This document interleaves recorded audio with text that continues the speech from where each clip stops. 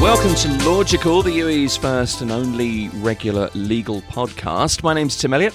I'm here with Ludmila Yamalova, managing partner of the Dubai-based legal firm HPL Yamalova and Plethka.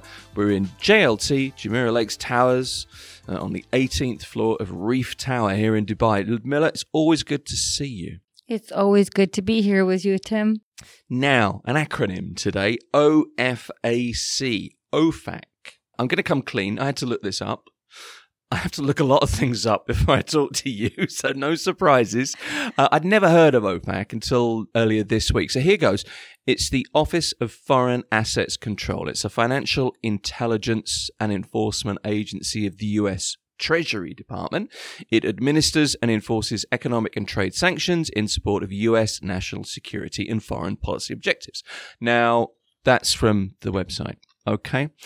I have, of course, heard of sanctions, and really that's what we're going to be talking about. That is what OFAC is all about.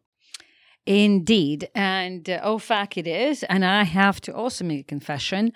Until about maybe a year ago, I also did not know what OFAC stood for. I had heard, and obviously I had known some general guidelines of what it was all about, but I wasn't intimately familiar with what it was and how it actually worked, especially in particular in the context of perhaps my clients and my own practice. But isn't that the way with the legal field? You just need to throw in you need to pepper your chat with the odd acronym, and people are like, people nod sagely and they think, oh, she really knows what she's talking about. Yeah, perhaps that was me for many years until about a year ago, whenever this topic came about. And I remember I had a lot of friends who are lawyers at various firms and that specialize in this particular subject or were working on a specific project. And even I remember some very close lawyer friends of mine who would travel from the US to the UAE to specifically on an OFAC related discovery project. And sort of in general terms, you hear it with one ear, but you don't really get involved too much until it actually really comes close home or concerns you. And so it was. So yes, you just brought to light my previous attempt to just nod my head. Yes. I knew exactly what it stood for. I knew something about sanctions, but what it related to, how was it enforced, what was regulated by, it wasn't really of interest to me very much before. Okay. Well, in full disclosure, I've been nodding sagely at you for the last nearly 4 years on this podcast, and so far it's worked. Look, why are we talking about OFAC now? Why this particular point?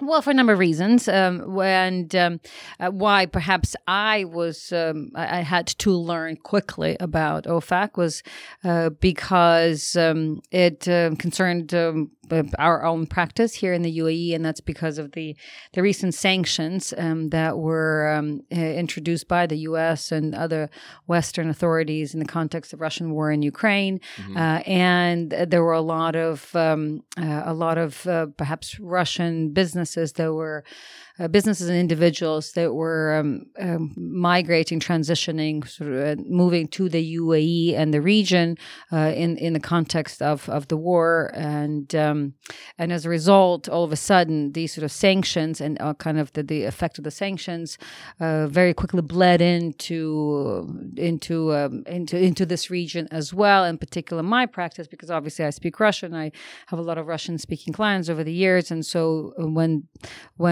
the sanctions kicked in or started being introduced, you obviously become very familiar with, and because you're approached by a number of Russian-speaking clients who are, for a number of legitimate reasons as well, trying to move base in terms of their businesses and their lives into the UAE. So, I mean, that's my own story in terms of what brought me closer to learning the subject in particular. But this is not a new subject to the UAE, by the way. So, OFAC, I mean, again, this is the Office of Foreign Assets Control. There's different lists that are created over the years and with regards to different countries and individuals and interests. that are considered to be a security threat to the U.S. interests and other sort of partner countries, but in particular the U.S. interest because it's a U.S. organization. And they historically have included sort of the specific lists that relate to specific sanctions for specific countries, right? And so in the UAE, for example, there's been lists related to Iran, the various Iran-related sanctions, or Sudan-related sanctions, or Syria-related sanctions, or Yemen-related sanctions. So the OFAC is not a new subject and not a new concept in the UAE with regards to just in general. And there have been a lot of businesses and interests and individuals in this region that have been perhaps much more familiar with the impact of OFAC sanctions a lot earlier. And so if you go on the OFAC sort of sanctions list, I mean, you'll see the different designations by different countries and interests and people that are considered at any given point in time a threat to the U.S. sort of national interest, and so they appear on these different search criteria. So yeah, they go way, way, way back. So these are just the newer line of sanctions in the wake of the Russian war in Ukraine, and so and hence it kind of hit home much closer to me personally, where I had to learn very quickly about what it meant, and also understand what I can and cannot do in the context of OFAC application. And I choose these words carefully because, and we can go through the nitty-gritty kind of nuances of what these sanctions are and their overall impact.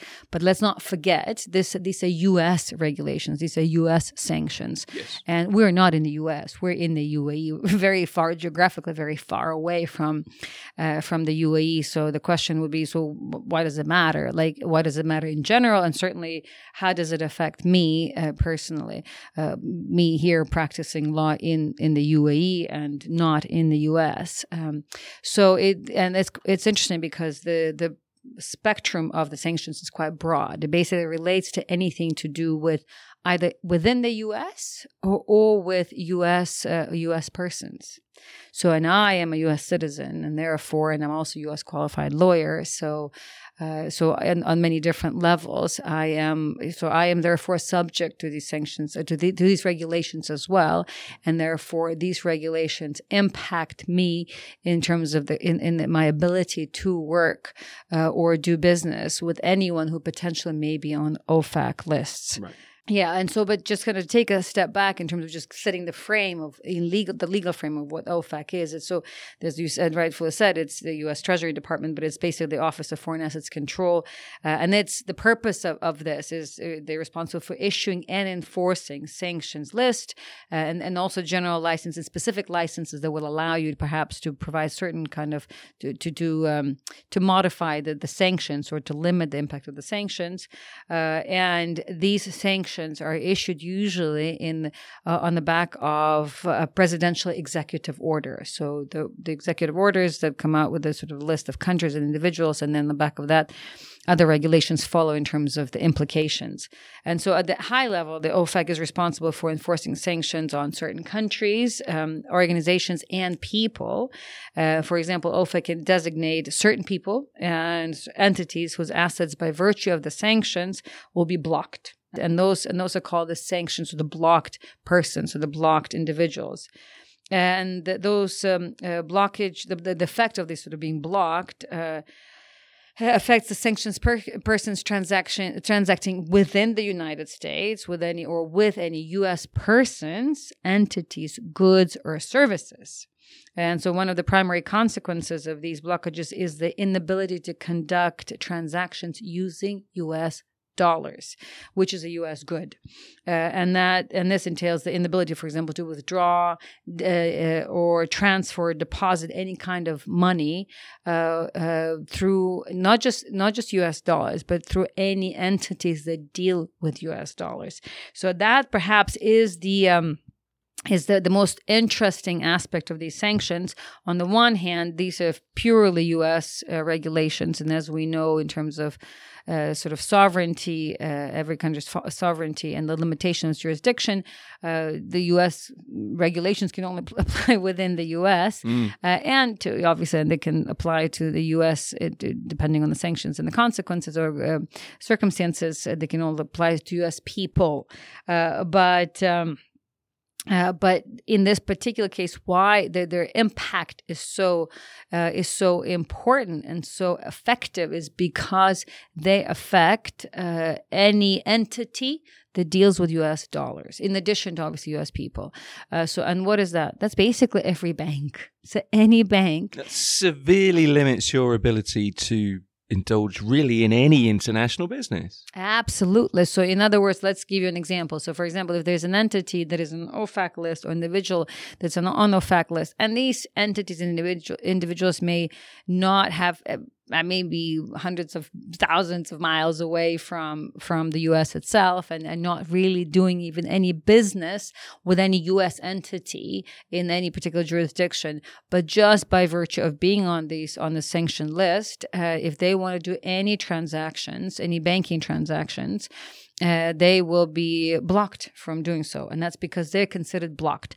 And so the way, the sanctions are drafted in different ways, but for example, you could have specific companies that are blocked, right? Specific companies. They can also have specific individuals that are blocked. And in most cases, when an individual is blocked, the sanctions extend to all other, for example, interests or entities that are controlled by that particular individual, even if they're not specifically or expressly listed in the sanctions list. So, for example, an individual can be considered or can be blocked individual, and that individual, for example, has 5 entities as well that specifically are listed in the list. But in addition to that, the sanctions will state that these are the entities and any other interests that this person or this blocked individual may control or have, irrespective of whether they're specifically stated or not, which means that if that let's say there is another company or another bank account where that individual's name is listed, they will be considered by default and implicitly a blocked entity. So now let's say if that particular individual is merely a director at a company, and therefore is listed with the bank as a signatory. So the company doesn't belong to that individual, for example, and she, for example, is not she or he is not even necessarily a director of the company, but is just a signatory to a bank account. That in of itself will make that bank customer a blocked entity. And why that is because all banks that deal with U.S. dollar, and that's a U.S. good under these regulations, therefore are subject to ultimately these sanctions. So that's the simplest way of saying it. So if you are, it doesn't matter that you are not in the U.S. and that you are not even a U.S. company and you're not dealing with any U.S. entities, as long as you are on this list, whenever any transactions you start making as an entity, then will become automatically blocked now. And so that's actually quite an interesting sort of, as in the U.S. you call it kind of the long arm, the reach of the U.S. jurisdiction. Yeah. And so that's an interesting example, a very effective one, because let's face it, a lot of general in the world, everything sort of to a large extent is governed by money, right? And so that means whatever services, whatever goods that are happening, and the people only do things ultimately, not only, but ultimately for money. And so, but how do you transfer money? So, and so we've had to kind of come up to speed very quickly with regards to the OFAC because all of a sudden, I'm a U.S. individual, I'm a U.S. citizen, and I'm also a U.S. lawyer, and I'm based here, and I run my practice as basic on the basis of my U.S. qualifications and such. And so therefore, but I'm also a Russian speaker, although I'm Ukrainian. So I had a number of Russian-speaking clients, potential clients coming my way. So in the wake of the war, which made me a lot more aware of the sanctions, because obviously they were trying to set up base to try to deal with the sanctions. Some evade, some circumvent, and some just basically address. You just legitimate businesses, legitimate people trying to address the impact of the sanctions by moving to the UAE. So I started familiarizing myself with the whole sanction world a lot faster, and then through the process you see actually specific businesses being added to the sanction list, and the impact is pretty swift, because the banks and all the data in banks is rather centralized these days, and so if somebody's added to the list, it's because a lot of research had already been done by the authorities in the background. So by the time the person is on the list or the company is on the list, so a lot of due diligence had already been done. Well, this is the thing now. I just set up a offshore account after years of being here. I've just had to do one. But to go through the KYC requirements of the bank, just as a little bloke sat in Dubai, it took months to set up. So the banks have to do their due diligence, prove their due diligence, and carry it out. Well, yes, and that's so. And it's in the wake of that as well. And that, by the way, is also one of the reasons why we've had to become a lot more intimate with this subject. And it's because a lot of new people are moving into the UAE and they're wanting to set up bank accounts, but it's become a lot more difficult for them to do so because of all these KYCs. And these new KYCs and new regulations are obviously in the wake of and the result of the sanctions that are being implemented and added on to almost every month by various sort of international authorities. So it's you kind of have this on both fronts. On the one hand, if you are just an ordinary person wanting to set up in the UAE or anywhere else, but we're talking about the UAE here today, it's a lot harder to open a bank account because the due diligence, the KYC process is a lot more strenuous. But on the other hand, also, if you already have an active bank account, that's not necessarily a carte blanche for you to operate, because the minute you get added to the list, it's you feel the impacts of it very quickly. I mean, is the list published? Is it like the FBI top 10, or how do you find it? Yes, so it's all public information, and this is also how perhaps.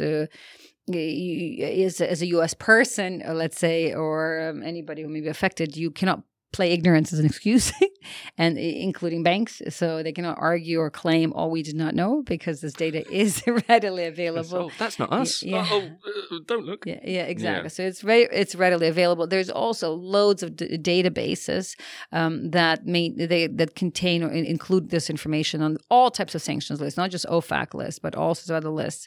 And in fact, a lot of banks and financial authorities, and to an extent, even a lot of professional service providers, including law firms, especially of certain size, almost depending obviously on where they're operating and which regulations they're subject to, but they're also, many of them are actually required to conduct all sorts of KYCs and checks on their clients, and they have to have even these sort of markers as part of have a membership to different database information. So in the event one of their existing clients makes it to the new list, that they have these sort of red flags. Right. So it's a very complex area, and one that until recently was not of much sort of interest to me, and now just by virtue of of our client base, of where we sit, of me being an American.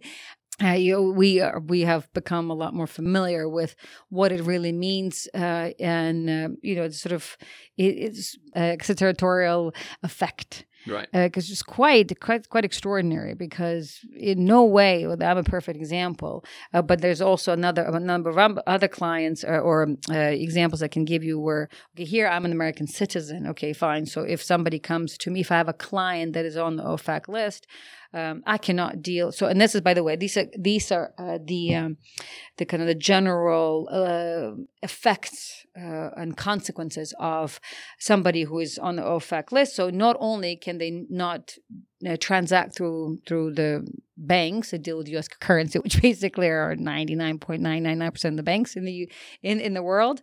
But also they cannot transact with any U.S. businesses or U.S. controlled businesses or U.S. persons, which means I am sitting here in the UAE, and if somebody came to me in the OFAC list and they said, I will pay you in cash, so there's no banking transfer that's involved, I still cannot work with them. I cannot represent them because I'm a U.S. person in this case. And so that's one example. Another example is that, and we've seen this here as well in the UAE, a number of certain companies UAE companies end up on the OFAC list, have nothing to do with the U.S. So they're not owned by U.S. citizens. They're not a branch of a U.S. entity. And they don't even deal with U.S. Direct interest, or they don't sell U.S. goods. But they make it on the list because of the good or service that they provide that the U.S. government, in this context, for example, believe are terrorist activities, for example, or threat to their security, or threat to whatever the U.S. considers to be their sort of values that they want to protect. So just by virtue of that, if they end up on the OFAC list, directly speaking, there is no consequence to them here because they're sitting in the UAE and they're not dealing with U.S. entities.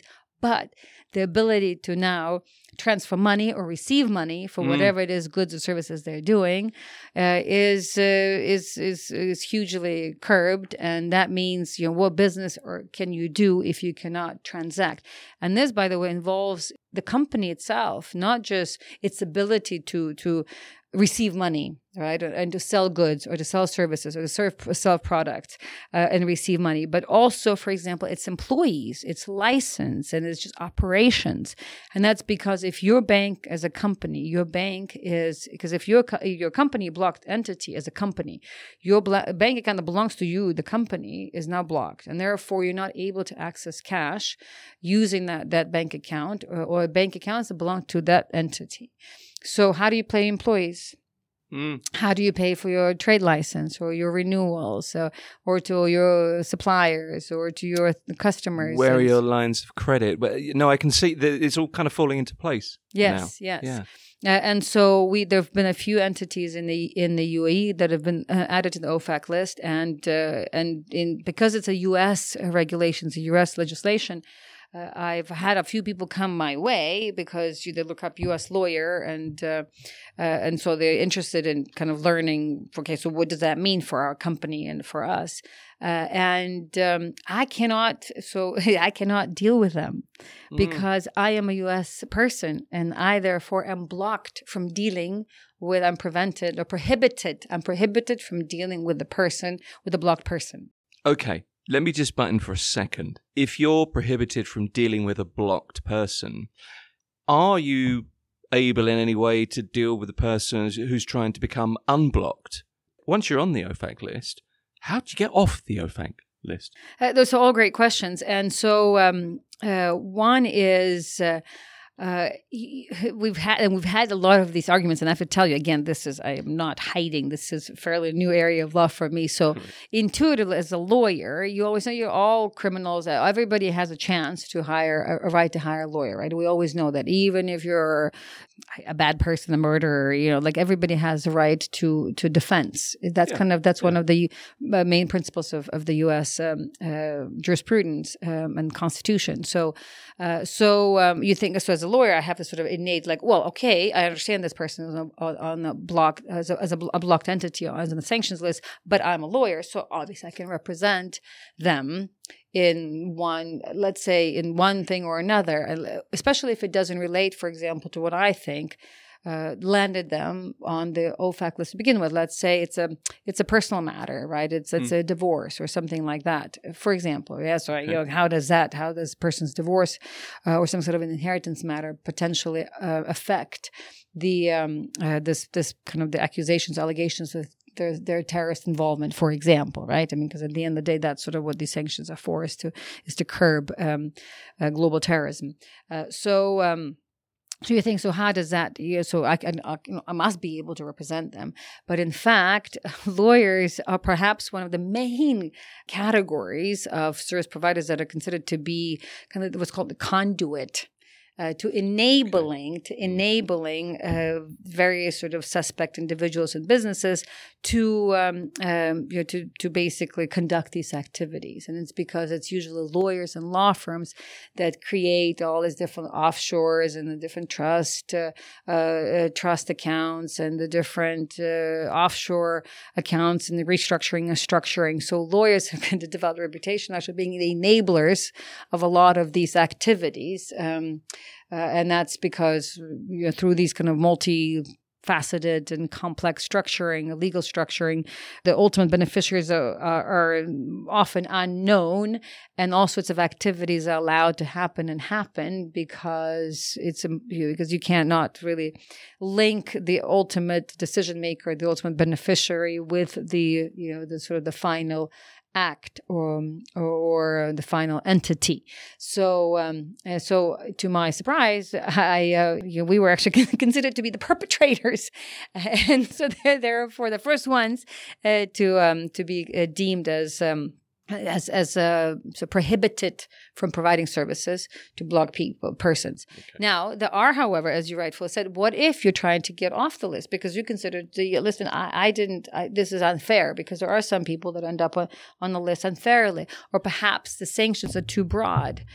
So there are, therefore, these what's called the licenses. You can apply, like there's a general license and there's a specific license that may allow someone to conduct business with you to even if you're a blocked person, if you're on the OFAC list, if that service provider has either general license or specific license, they may be able to provide, even if they're a U.S. entity, they may be able to provide you with a service or deal with you.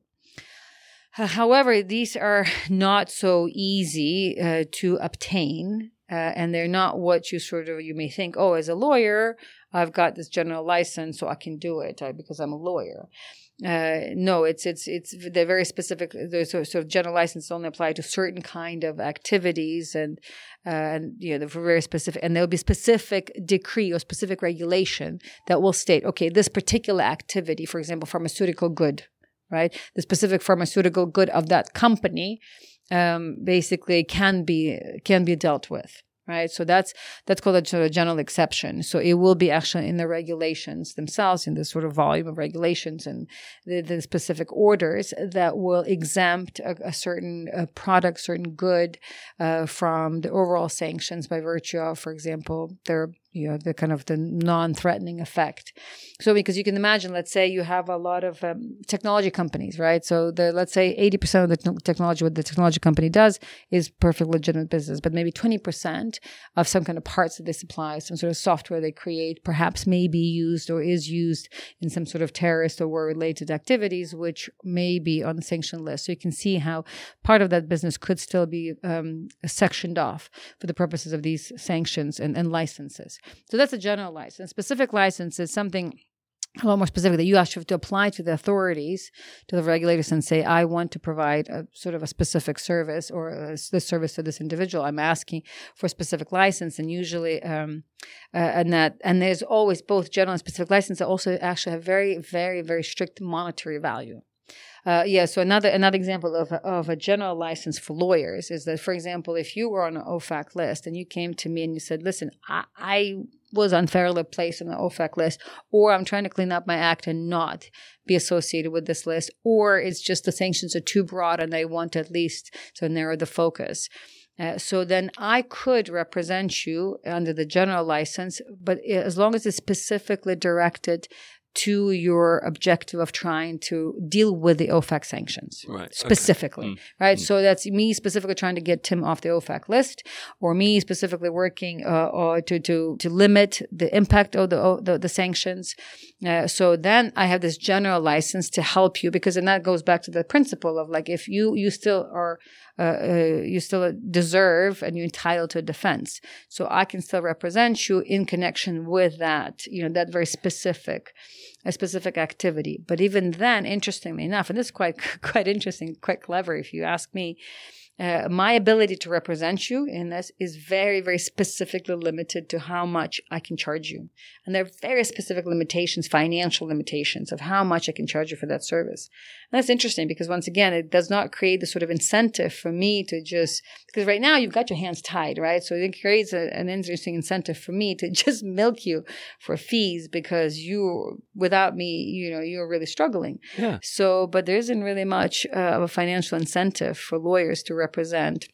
Financial incentive, right? I mean, there's obviously professional interest and there's still, and there's the compensation is more or less supposed to, I guess, at the heart of it or the core of it is supposed to kind of be proportionate to the kind of the value that you're trying to create, but not extraordinarily high value. So it's really quite interesting. So it's as a lawyer, if you are representing somebody under the sort of general license, you better be. But again, this is only an American lawyer or an American sort of citizen. Yeah. So if it's let's say you're a lawyer in France and you have nothing to do with the U.S. jurisdiction, then you don't have the same limitations. It's only me as a U.S. citizen, for example, or as a U.S.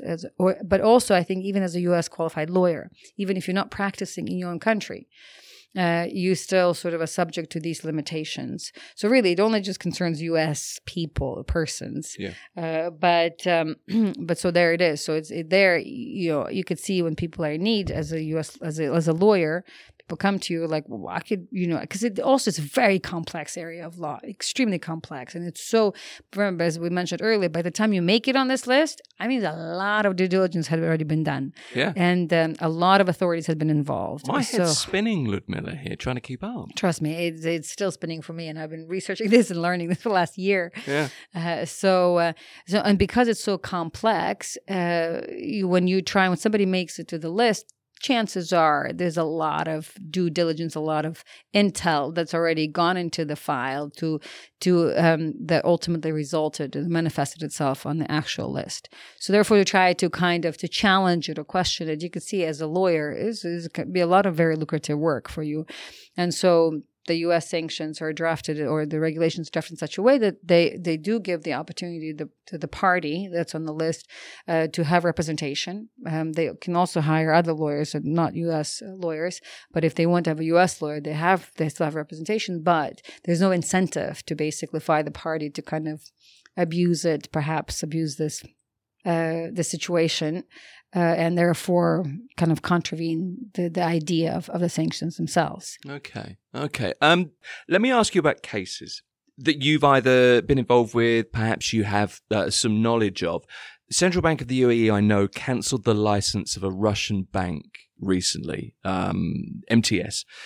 And that bank had been placed on the OFAC list. Can you speak about that case? What do you know about that particular? Yeah, I mean, this is all public news and public knowledge. Yeah. So there was a Russian bank that was recently set up in the UAE and had a license from the UAE Central Bank. And shortly after, and again, in the wake of these very complex, obviously, matter right now, it was placed on the OFAC list very shortly after it was set up.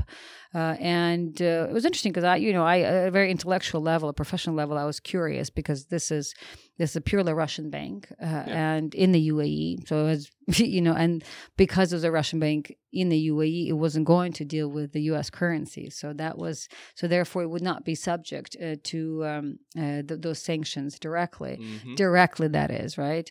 And yet it was placed on the OFAC list. And you think, okay, so what effect will it have ultimately? Not direct, because it's not really dealing with the U.S. currency. Therefore, no transactions can be blocked through the U.S. Central Bank because it's not passing to the U.S. Central Bank because it's not dealing with the UAE currency is pegged to the U.S. dollar, isn't it? So, yes. Yeah. So ultimately, shortly thereafter, obviously the UAE authorities themselves deemed that that kind of sort of bank to be perhaps unwanted. So they canceled their license. It was actually a pretty quick turnaround on all fronts with regards to the bank being formed, with regards to it being placed on the OFAC list, and with regards to the license being canceled. Now, it's all public news. It's all in the media. So to me, at a professional level, it's a very interesting development to have witnessed and watched and kind of realized the impact of these sanctions. And hence, we're talking about this today because it's less about the sort of this direct regulatory power where you are within the U.S., on the U.S. territory doing something. Therefore, obviously, you're directly subject to the U.S. regulators. Here, you're across the world. But at many levels, you don't touch the U.S., for example. The surprise is the scope of OFAC, isn't it? That's really the point here. Exactly. Yes. Yeah. Yes. So that was one example, and it just shows you how, I guess, at least the UAE authorities deem it to be important enough to have to I guess collaborate with the U.S. At this level to where they deem these sanctions are serious enough, and therefore for this bank to exist undesirable for the UAE economy. So, so there's an interesting example there. Another example, we also had a client basically who reached out to the firm. They were looking for an American lawyer who knew something about OFAC, and in that case, so basically the company was not owned by Americans. It was actually owned, ironically enough, by Ukrainian.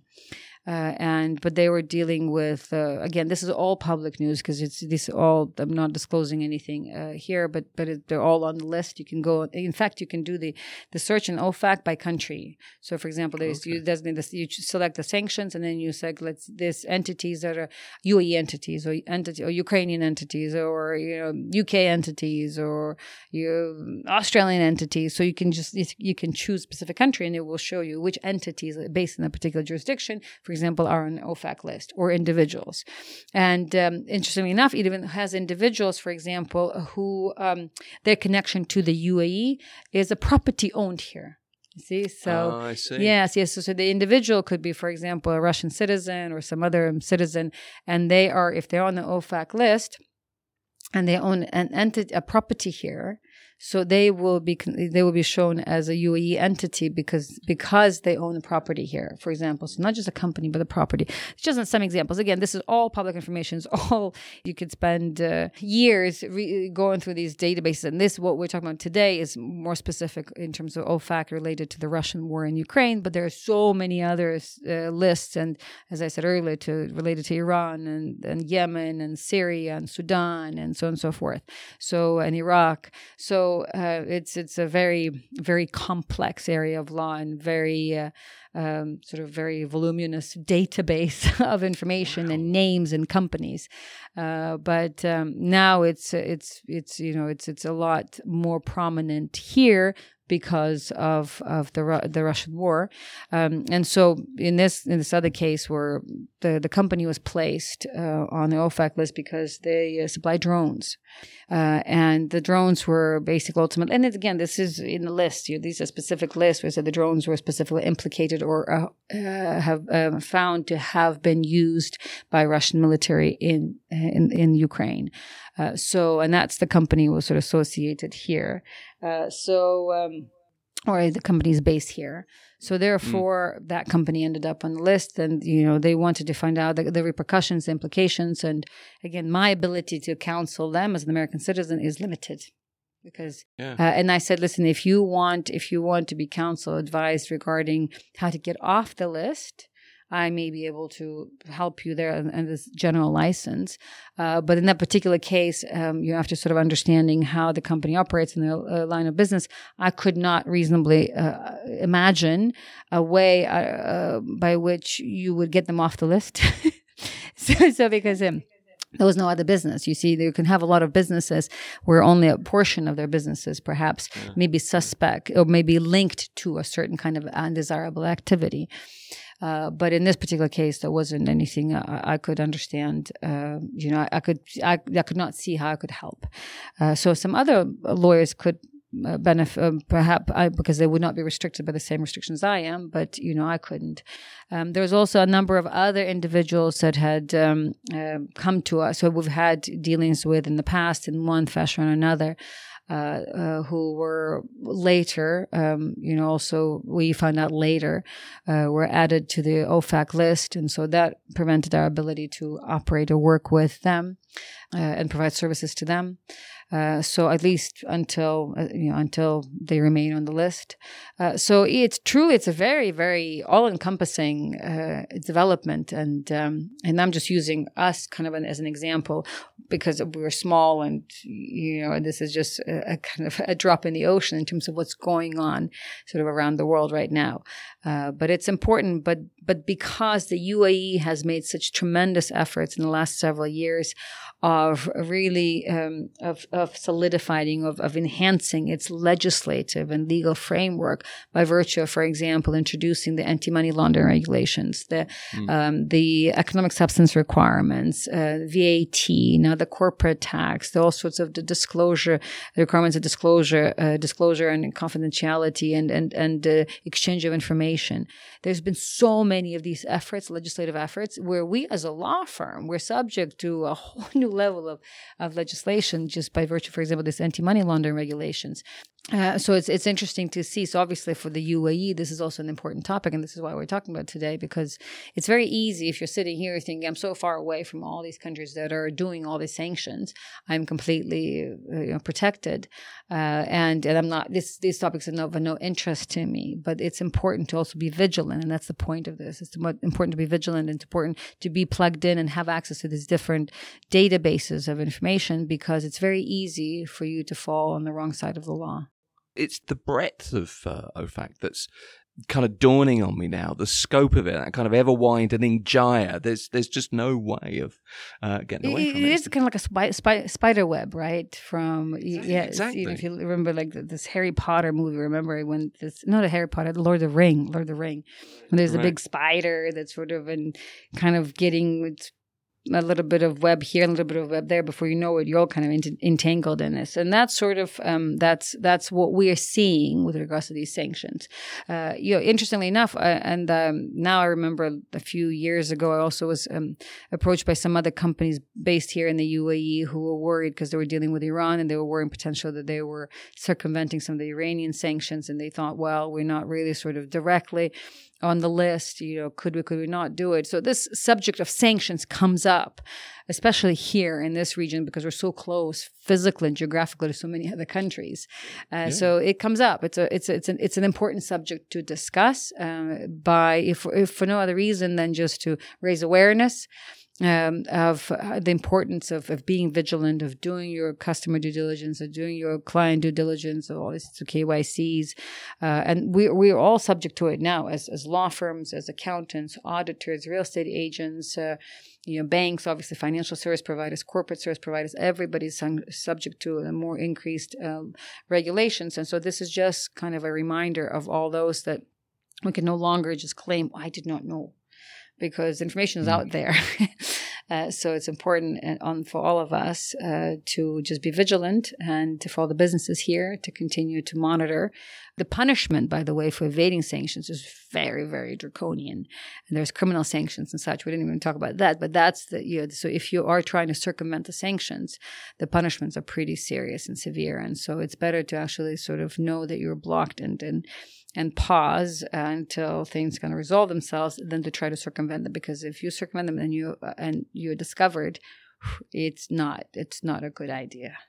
That's logical this time. The acronym OFAC, OFAC, the US Office of Foreign Asset Control. In simple parlance, that means sanctions. As ever, thank you for watching, listening, or both. And thanks to our legal expert, managing partner here at Yamalova and Plethka, Ludmila Yamalova. Thank you very much. I'm just coming back down to earth. Thank you, Tim. It was surprisingly a lot more interesting and less boring than it could have been. It's some story, it really is. You can find us at LY Law on social media, Facebook, Instagram, LinkedIn, TikTok. You can find our podcast at lylawyers.com or on a podcast platform near you. If you'd like your legal question answered in an episode of Logical, or if you'd like to talk to a qualified UAE experienced legal professional, click contact at lylawyers.com.